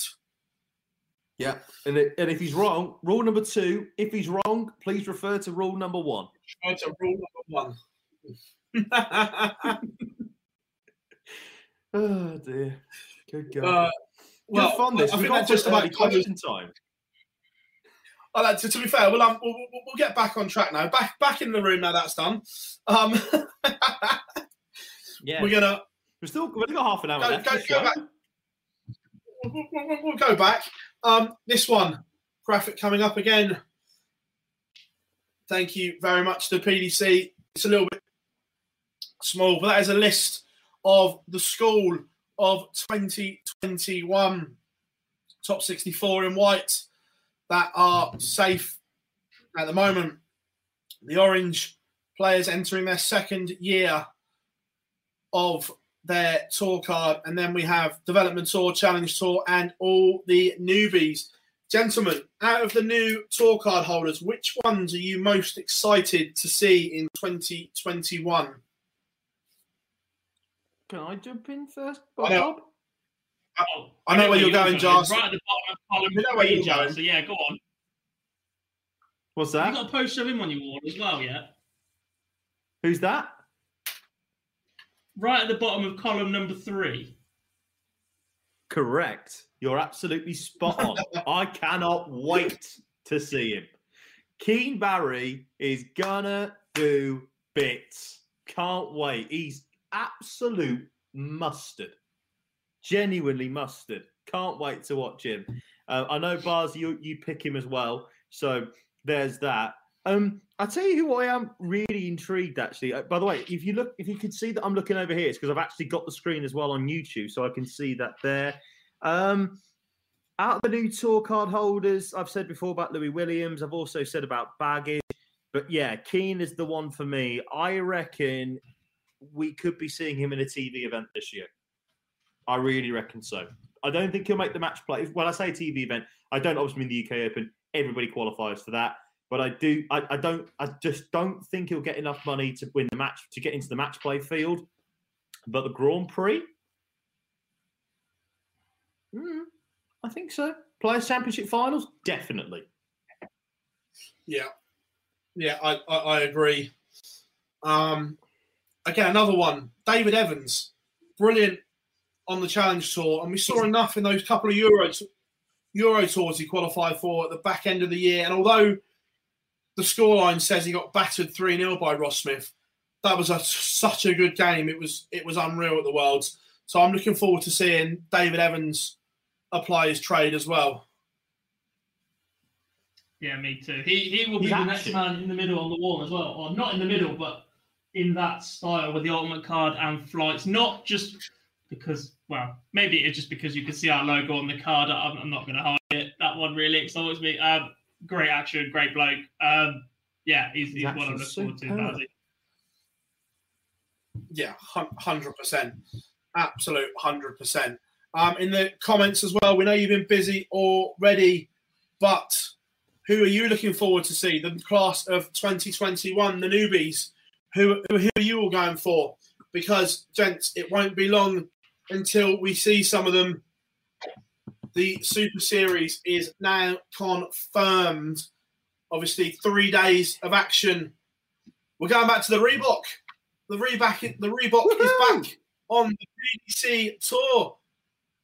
And how good is that going to be? A couple of questions I'm interested to see on the Super Series. How do we think they're going to fill places? Because I'm not convinced that all 128 will be there. Well, Wesley Harms won't be there, really, let's be honest. No. The other thing as well is there's obviously going to be testing involved and everything like that. COVID protocols, it's not easy to get people in. Maybe not internationally, though. From Q School that hadn't got a card. Yeah, but what I'm saying is, do you go off last year's Challenge Tour, or do you go off of the Q School Order of Merit because that Challenge Tour is now slightly out of date? I'd go with this year's Q School personally.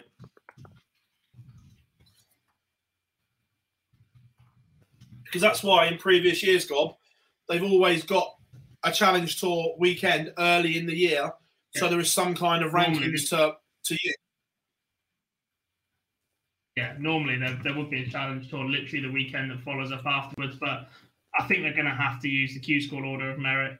I think the fact that the next 8 from both schools are already in the UK Open might mean that those guys might make the trip a little bit early to chance around for this as well. Yeah. Well, yeah, it'll be interesting. I know. Well, Patrick has just said in the chat room that the combined Q School Order of Merit will be used. Yeah. Which is interesting because I saw this stat earlier on Twitter and it might have even been part of Patrick's conversational thread. But actually, in terms of combined Order of Merit, the Europeans did a lot better than the UK guys. Especially in that top 10 or top 15, I think it was, or at least the top 16 from both the ones that missed out. Actually, it's far more heavily stacked for the Europeans at the top, so they'd get the first call up. But the obviously issue is international travel and COVID restrictions. So it's a bit up in the air at the minute. Obviously, we'll try and keep people updated as and when we get the memo, but we don't really know. That's an interesting one, Barzy. We don't really know how the field will look. Exactly. Luke Woodhouse has just put in the chat. Luke Woodhouse just turned up in the chat. Evening, Luke. Evening, Woody. He says, if I'm not mistaken, they're coming off the Q School Order of Merit until the Challenge Tours are played, which makes perfect sense, to be fair. Yeah. Yeah, 100%. The thing is, I don't imagine that many missing out. Let's be honest. How long ago was it that some of these guys will have played darts, especially the guys that didn't quite make the World Championships and that sort of thing? Their last darts would have been, what, late November? I think straight back in. I think if most of them, I think they'll all travel, but there's still got to be a fairly high possibility with the amount of travel involved to get people to one venue that someone is going to fail a test. Yeah. The chance has to be high. And look, I don't wish that on anyone because we want to see them all there, but there has to be a fair chance of people travelling a fair distance, people coming from all over the world now, that there's going to be a chance of a failed test. Massively. Again, in the chat room, good evening, Peter. Thanks for joining us. Great to have you in, Woody, as always. And, of course, off the back of the Super Series, we go straight to the UK Open pretty much as well. Just the first TV... Go on. Yeah, just a quick one. Speaking of TV... TK Shot says, will the Super Series be televised? 2 stages as always, mate. We're covered on PDC TV. But, Philip, if you don't have PDC TV, there is a way you could be watching along at the Super Series, is there not? Correct, there is. We are back after the huge success of our stream coverage of Q School Daily. We are going to do exactly the same for the Super Series. We will be live streaming from 12 p.m. I presume that's the normal time. I'll confirm that, but it's normally 12. Woody, we will be 12. If Woody's still in the chat room, do you know if it's going to be 2 o'clock yet or 12? So we know what time the coverage starts. I hope it's 12. Those 2 o'clock ones absolutely suck. Yeah, agreed. Peter, so yes, but would help me out a bit. I thought you had the edge over him, Peter. I thought all your mind games were working. Yeah, look, I hope they're 12, but we will bring you streaming coverage like we did for the UK Open, where we will have every board covered for you, so you know what's going on as it happens on the 16 boards on the 3 Pro Tour events. Peter says, I won't be able to make them streams. Yeah, but I'll be very surprised if you were, mate. Yes. It's only 3, isn't it? 4 days. 25 to 28 is day inclusive. Yeah, 25, 4 26, days. 27, 28. The PDC calendar that's linked to my iPhone is wrong. It's only telling me there's 3 on here. There's 4, my friend. The graphic definitely just said 25 to 28. Thursday, Friday, Saturday. I go off my phone because you can link the calendar to your phone, and they've got it wrong then. Woody's put in the chat room saying he ain't got a clue yet. So, Woody, if you could let us know as soon as you know, mate, we'll be checking the PDPA website as well, but nothing's actually come through yet. But I've got a funny feeling it's going to be 2 o'clock. I hope not. But 4 days, lads. Yeah, the PDC calendar on my phone is wrong. They haven't updated it. I'll email Dave tomorrow. Say, Dave, can you sort the calendar out, please? Of course, as you were mentioning before, the UK Open. Yeah, hot off the back of there, we will be in action. And again, we are going to bring you Gillette Darts UK Open. Other shaving brands are available. Because we are going to bring you coverage, or not coverage, but boards 2 to 8, because not everyone's got PDC TV. Main stage will, of course, be on ITV4, but we will keep you bang up to date. And we're going one better than what we did. Instead of multi-people covering boards, we are going full Soccer Saturday, where everyone will have their own board. Yes. Have we told the rest of the team this yet? If they're watching, they've just found out that everyone is going to have their own in the chat. So cheers, boys. Hope you're available. I nominate Dan as Merce. So what he's talking about, so it can't be him. Yeah. Can't wait. That is literally going to be absolute pandemonium here at Online Darts for the UK Open, which genuinely we can't wait for. It's going to be mint. But it's that time, ladies and gentlemen. We're going to throw it open for the next 5 to 10 minutes. Get your questions in right now. It's question time here on the Live Lounge. So the floor is now open to you guys. Before we go with question time, I should stress about the UK Open. If you've never been to Minehead before, I know a load of people were really excited to go to Minehead in March. Look, we're all 3 of us just as gutted as you. There's no definitely about that. But what I'd say is that if you've never been to Minehead before on that Friday afternoon of the UK Open, which is essentially one long qualification afternoon, it is possibly the maddest session of darts ever, isn't it? Oh, 100%. Absolutely, 100%. But I'm going to say something controversial here. The Reebok was better than Minehead. You're wrong, I'm afraid. I will always love the Reebok, but nowhere is better than Buckning's Minehead. Gents. No, the Reebok was special. University of Bolton Stadium, thank you. It'll always be the Reebok. Formerly the Westbrook, before that the Reebok, but it is the University of Bolton Stadium, gentlemen. I'm old school. City still play at Main Road, even though they've moved. Does Sunderland still play at Roker Park, is it? Yes, they do. Derby play at the baseball ground. You know the rules. Saints play at the Dell. Yeah. West Ham still play at Upton Park. Sorry, the bowling ground. Can we have its full name, please? Please, excuse me. Yeah. Right. Let's start off with a question from Owen. Who will be relegated in the Premier League? Ooh, that's a good question. 2 players going to go down. That's a really good question to kick us off with. Yeah, well, I don't think Peter will get. I don't think Peter will get relegated. I don't think Peter will get relegated. I expect him to make the playoffs. I expect the top three in Ando to make the playoffs and make them quite easily, to be fair. But that's another issue. Relegated. I'm going to say... It's between 3 for me. I'm going to say Rob Cross. 2 from 3. Cross. Mm-hmm. Rob Cross. And I'm going to go... Dimitri, because I don't think he's going to be ready. Purely on the knee. Yeah. Yeah. Agreed. I don't. That's 2 of them. And the only other one, if Dimitri is fit, Jose for me. Yeah, I don't think Jose's looked the same since he won the slam, if I'm being honest. Peter, I will finish top. Agreed. Like that. Like your confidence, Peter. Like your confidence. Good man. Just out of interest, do we have a new dart for the Super Series? Can you let us know in the comments, please?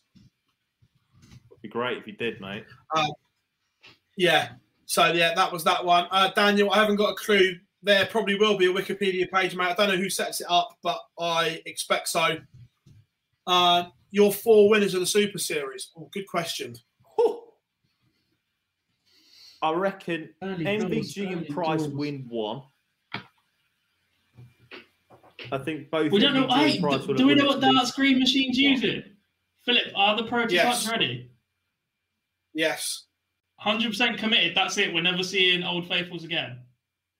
I'm not saying we're never going to see Old Faithfuls again, but at the Super Series, we will see the new ones. I think Gezi and Van Gerwen will win 1. I'm going to throw it here, and I'm going to say Gando as well wins a Super Series. And I'm going to go with Big Dirk. Sod it. I reckon Big Dirk starts the year off with a bang in his march towards the relentless march towards the top 16 in the Premier League. Woody, you're making a semi-final, mate. Right. I'm going controversial. I'm going controversial. I'm going controversial here. The world champion will not win one of the Super Series events. Ooh. I'm going MVG, Peter Wright. And now here's where I get controversial. Raymond van Barneveld. Oh. And I'm going to go for a new winner. No chance. He's not winning a Super Series. I think he will. And I'm going to go for a new winner because he's due one. Dobes. I'm going to go outside the box. Ooh, shouts. He's watching. I need his card as well, by the way, from the boxes. Gob, who you going for? Who's your 4? Merv. 2021 is the year of the Merverts. Going deep. If he starts this year brightly, then massive year for King. To be fair, Ferret's got half a chance, obviously. Snakebite, I think he'll win 1. He's too good not to on his day. Joe Cullen. Big response from him. Yes. And let's go for an outsider. Do you know what? I'm going for him. He's going to start the year. He's going to carry on from that Masters. Adrian Jackpot Lewis. Good shout. I like that. Interesting. And this, boys, is why you go last. So I can watch what you two do and go for all the rogue ones and put an outsider. I'll tell you what, boys. There's a lot of love for the Reebok in the chat room. Thank you all very much for backing me on the Reebok shout. That's a shame. You just haven't been to Butlins enough. No, the dreams are made and broken in the same night at Butlins Minehead. It's like the same with Walkabout in Blackpool. Here's one for you. In result Q School, do you think that associated tours should have their own Q School and have 3-4 places that go straight into stage 2? Yes. Possibly. I like that. I do, but I just think the global structure of other darts is a bit awash at the minute. You're going to be at different stages. I definitely think that's an aim for the future. And in the convo we had with Barry Hearn earlier in the year, available on the channel now, he says about global domination. I think that is a progressive step. Lots of smaller tours that are going to keep producing the quality of players. Obviously, we just need to wait for COVID to disappear and everybody to start off a level basis. There needs to be these global conversations. The CDC are going their own way. You've got the DPA, Australia, DPNZ. They've got their own established tour as well. For me, if these are going to produce players, they need to be standardised. They need to be doing the same thing. Yeah, but I like the idea of that, to be fair. But yeah, they have their own individual Q school and go and have a place in the last one. Is Dirk van Duijnen? We need to just very quickly. We haven't mentioned his name. Damon Heta. If he keeps playing the way he's doing, he's due a big run. Yeah, that's brilliant stuff. And also 100%. And also as well, I'm going to throw a road name in there as well. I was very impressed with him towards the back end of the year. Latvia's own. I think Big Matters could be doing some damage if he gets that Trouble 19 working. But if he gets that Trouble 19 working, he's the best in the game at it. Yeah. Yeah. No, look, I'm just going back for a few earlier questions that we might have missed since we opened the floor then. Will we be in the arena for the UK Open reporting live from the boards? Fortunately not. COVID will prevent that. Hopefully again next year. Will the awful 40 to 60 averages at Q School ever go? No. As long as you can pay your money, turn up and have a crack at the Dream Factory, they're there for live. Real Barry question, will anyone ever compete with... As long as you pay the $4.50.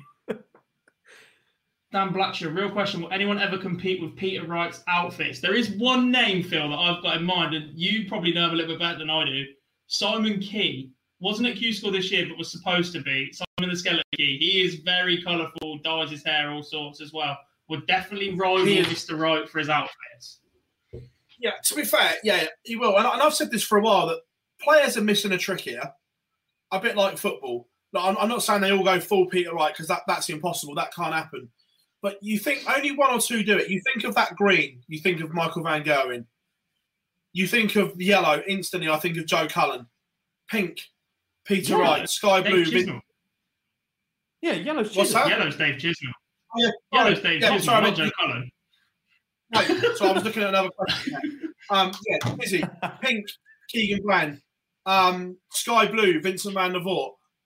I think that I'd like to see home and away shirts. Genuinely. So there isn't, like they used to be. They changed it. They used to be a rule gob. I don't know if you remember this, but I remember going back. Scott Rand and Kim Hybrex, when they were under Mac, clashed kit, so to speak. And because Kim was the highest rank, he got to choose and Rand had to change. So there used to be something. I'd like to genuinely see some identifying factors that you think of a colour or a shirt and you instantly think of that player, which is why I quite like Phil Taylor's new shirt, because it's different to everything else.